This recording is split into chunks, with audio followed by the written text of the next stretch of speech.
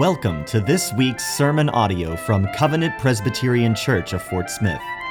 Covenant is a church devoted to theological depth, intimate relationships, joyous worship, relentless evangelism, and sacrificial service.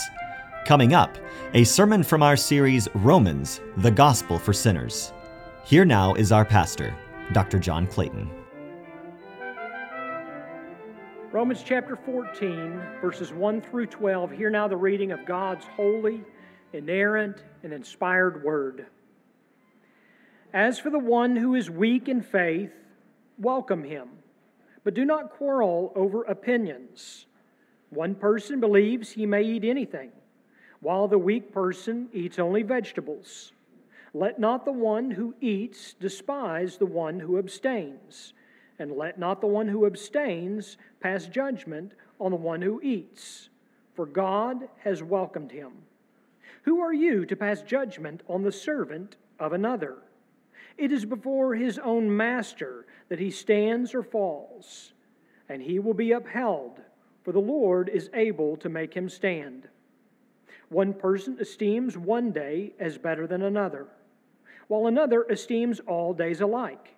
Each one should be fully convinced in his own mind. The one who observes the day observes it in honor to the Lord. The one who eats in honor of the Lord, since he gives thanks to God, while the one who abstains in honor of the Lord and gives thanks to God. For none of us lives to himself, and none of us dies to himself. For if we live to the Lord, and if we die to the Lord. So then, whether we live or whether we die, we are the Lord's. For to this end Christ died and lived again, that he might be the Lord both of the dead and of the living. Why do you pass judgment on your brother? Or you, why do you despise your brother? For we will all stand before the judgment seat of God. For it is written, As I live, says the Lord, every knee shall bow to me, and every tongue shall confess to God. So then, each of us will give an account of himself to God. The grass withers, the flower fades, but the word of our God will stand forever. Let's go to him in prayer. Our Heavenly Father, we confess that you are the source of all light. And as you said in the beginning, let there be light, so in your word, you give light to our souls. And so we ask today that you would pour out upon us this light, the spirit of wisdom and understanding, and that being taught by you in Holy Scripture, that our hearts and our minds might be open to know the things that pertain to life and holiness. Through Jesus Christ our Lord. Amen. It used to be said that there are two things you should never discuss in polite company. Do you remember what those two things are? Religion and politics. Now, I haven't heard this saying in quite a while, and I'm beginning to wonder if either it's not true or if we no longer have polite company to keep. But if it's true, why are these two topics often taboo for cordial conversation? I mean, should we never talk about either? The potential problem, as you know, is not inherent in the topics, is it? No, the potential problem comes from strong opinions and personal convictions that stem from these topics. And sometimes, the stronger the opinion, the more venomous the vitriol. This is not to say that opinions are bad. Let me be clear. On the contrary, as long as our opinions are informed by truth, they're good. But every opinion is not the same. They do vary in their degree of importance.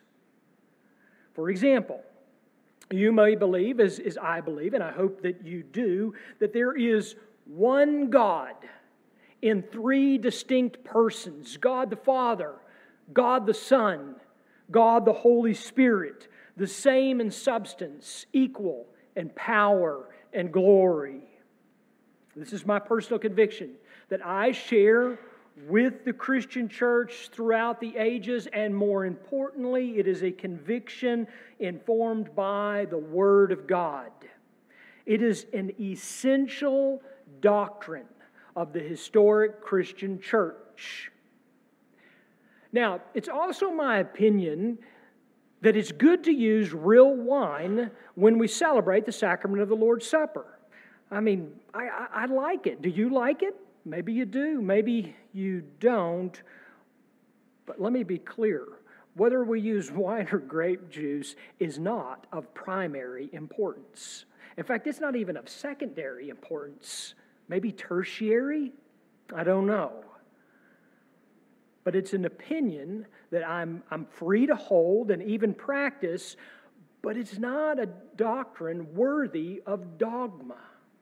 The problem occurs when we either reduce points of primary importance to secondary, or if we elevate points of secondary or tertiary importance to primary. And I would imagine that all of us have encountered people who consider all of their personal convictions to be of primary importance, non-negotiable, worthy of fighting for them.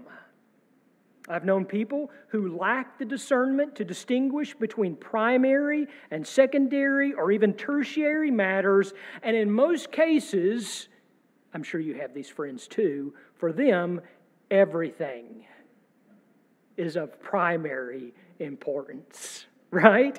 I mean, they have never seen a hill too small to die on. I call them undiscerning gladiators, right? But this is nothing new. In fact, it's as age-old, and we see it here in the early Roman church. What we are susceptible to today, they were susceptible then. The topics may be different, but the problem, in essence, is the same as is the solution. And that's this. And I try not to use too many cliches when I preach, but I got to use this one. We have to remember to keep the main thing the main thing. We have to remember to keep the main thing the main thing. As Christians, we must remember that in non-essentials, we enjoy liberty. In essentials, unity. And in all things, charity. And so let's look at this together. It is helpful to remember that the church in Rome likely came out of Paul's ministry when he was in prison there. And that early church was built on the foundation of early Jewish converts. And it continued with Gentile converts. Now, immediately start thinking about that. Former Jews become Christians. Former Gentiles and pagan worshipers become Christians, and they're in the same church together.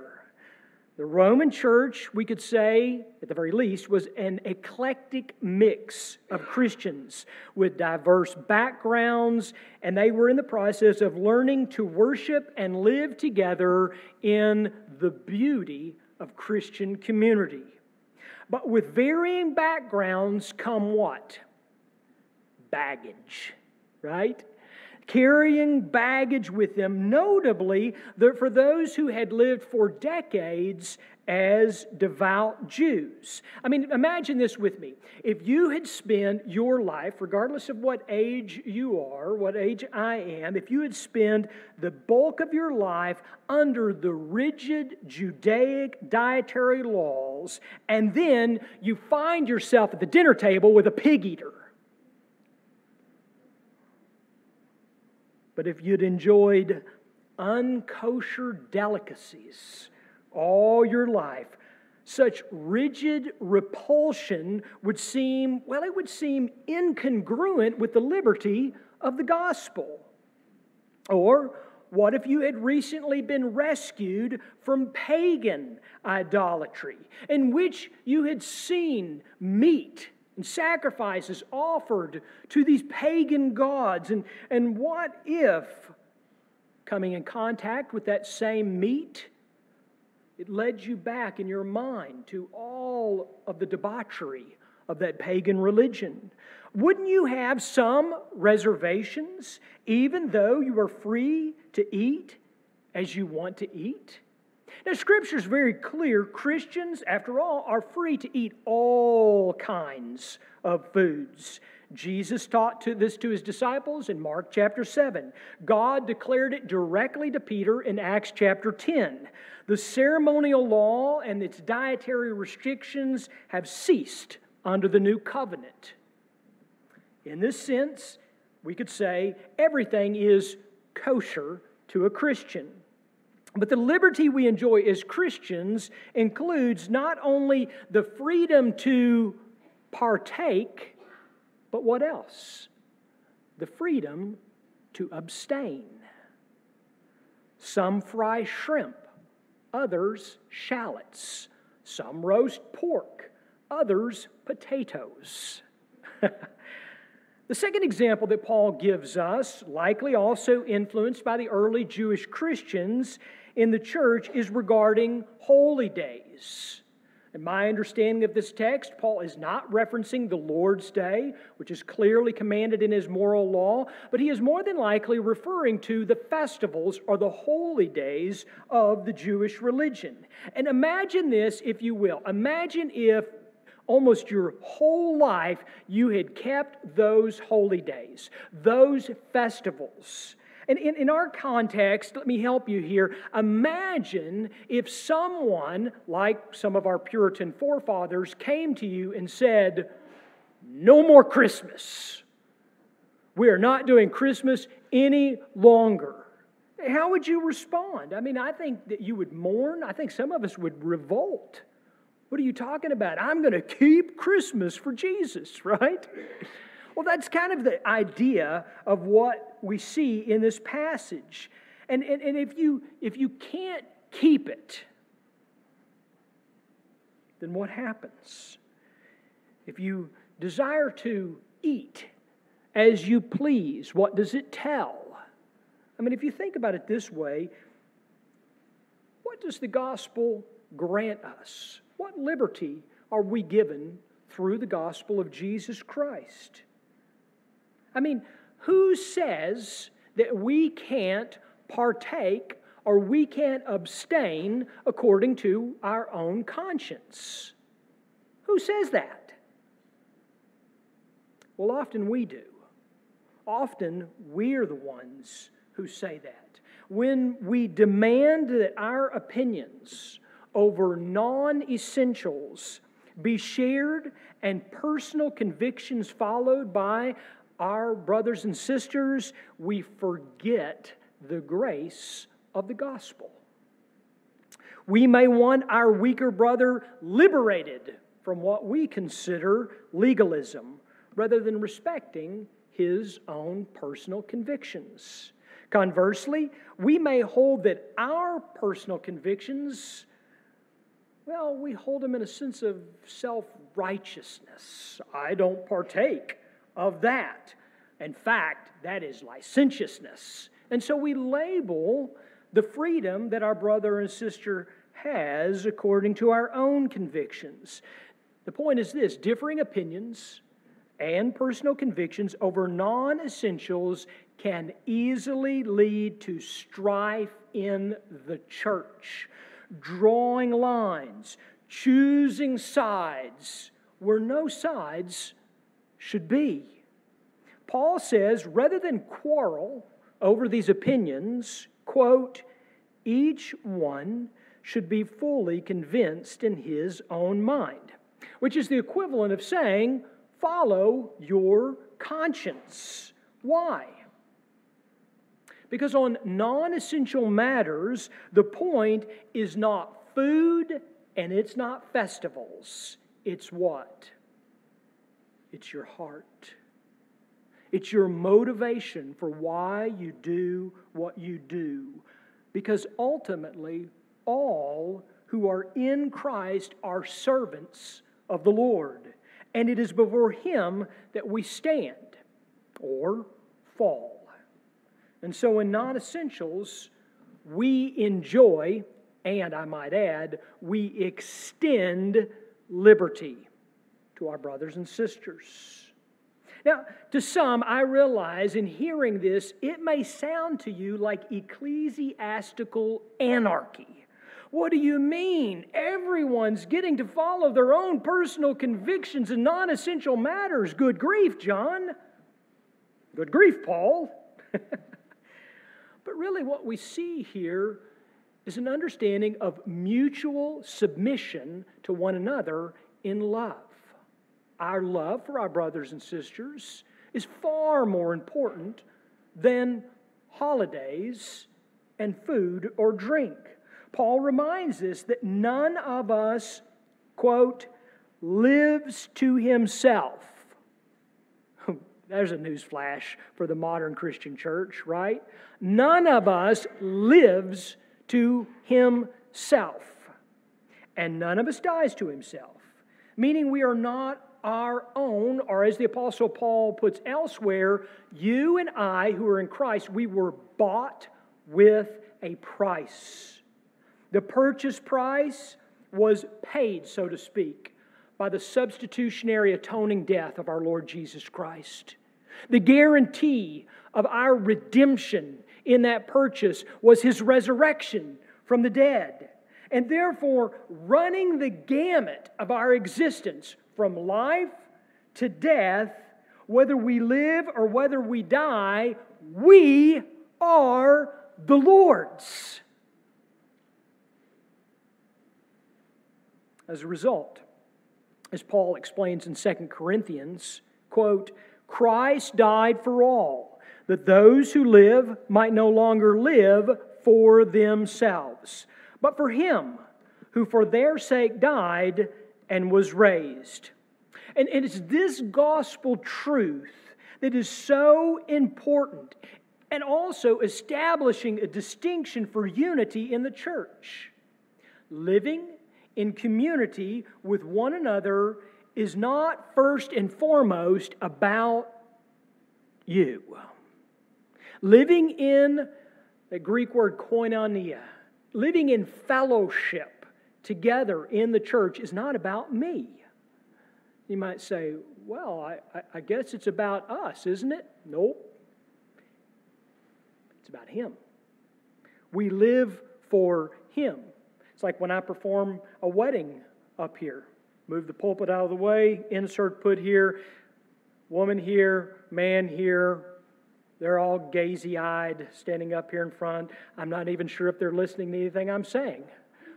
But what I do say is that your marriage, the blessing upon your marriage, is not to see your responsibility first and foremost to one another. It's like a triangle. It's to the Lord first, and through Christ to your spouse. In the same way, what Paul is teaching us here within the church, that we do no longer live for ourselves, but for Christ. All that we do is for our Redeemer. All for Jesus, all my beings, ransomed powers, all my thoughts and words and doings, all my days and all my hours.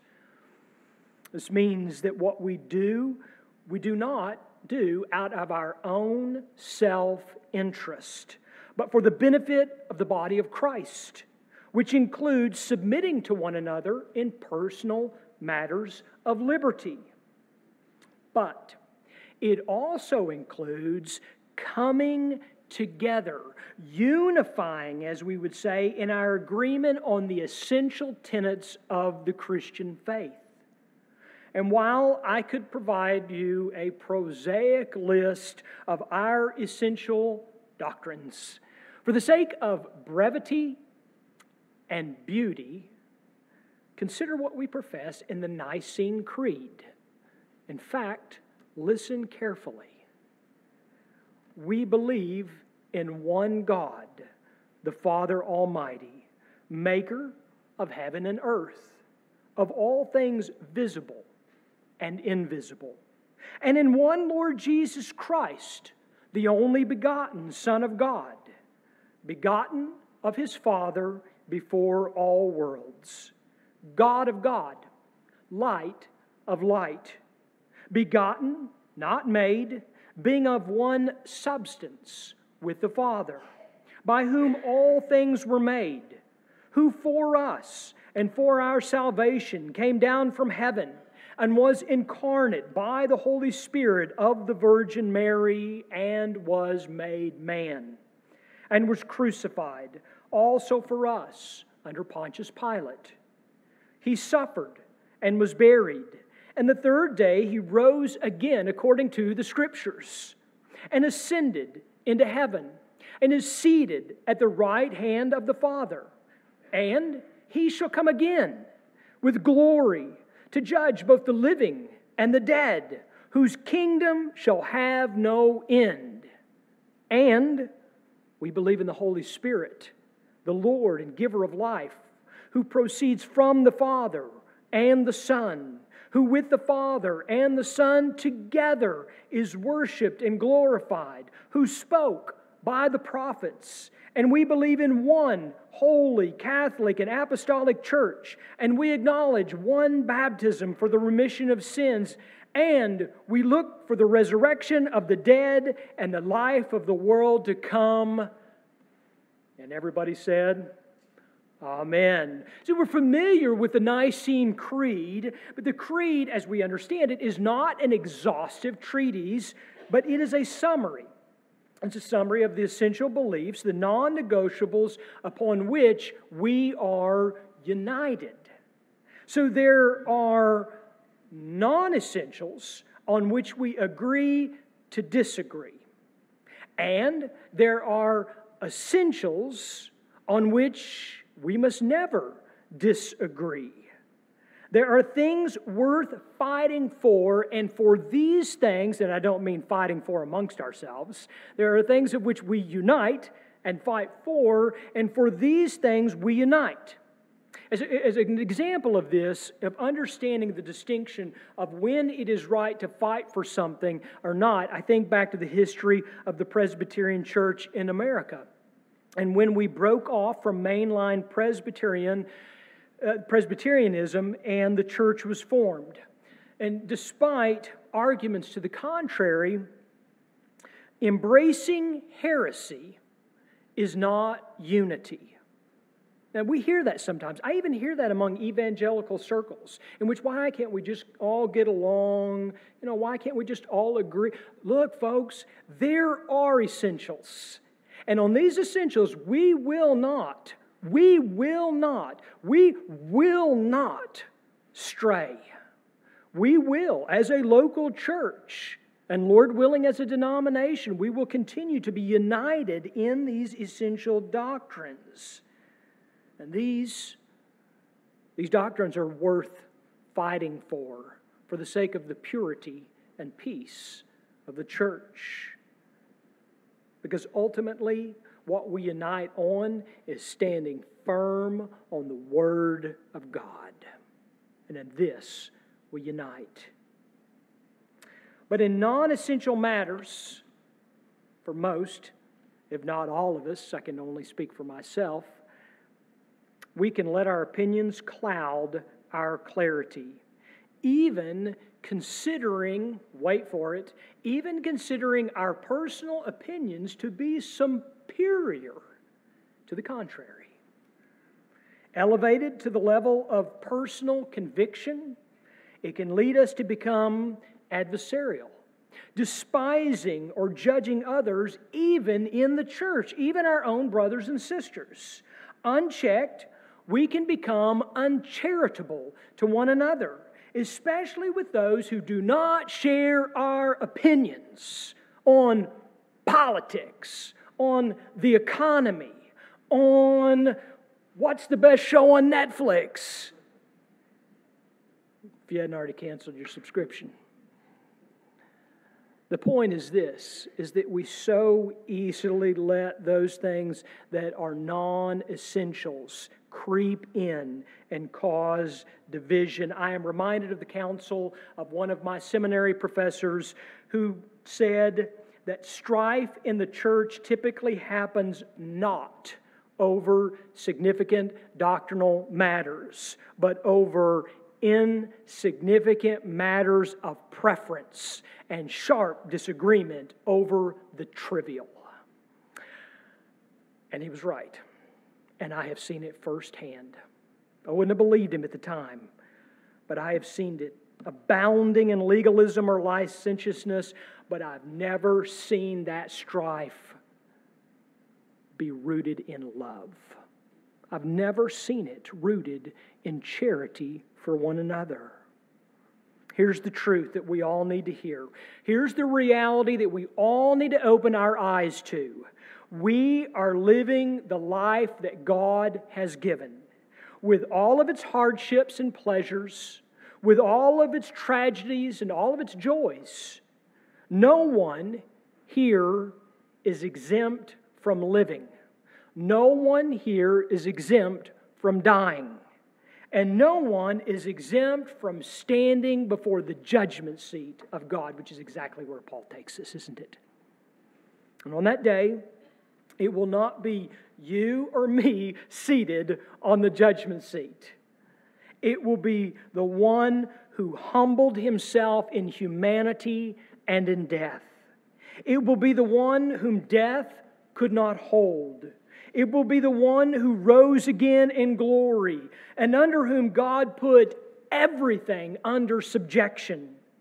Neither you nor me, but He is the one whom God has highly exalted and bestowed on Him the name that is above every name, so that at the name of Jesus every knee should bow in heaven and on earth, and every tongue confess that Jesus Christ is Lord, to the glory of God the Father.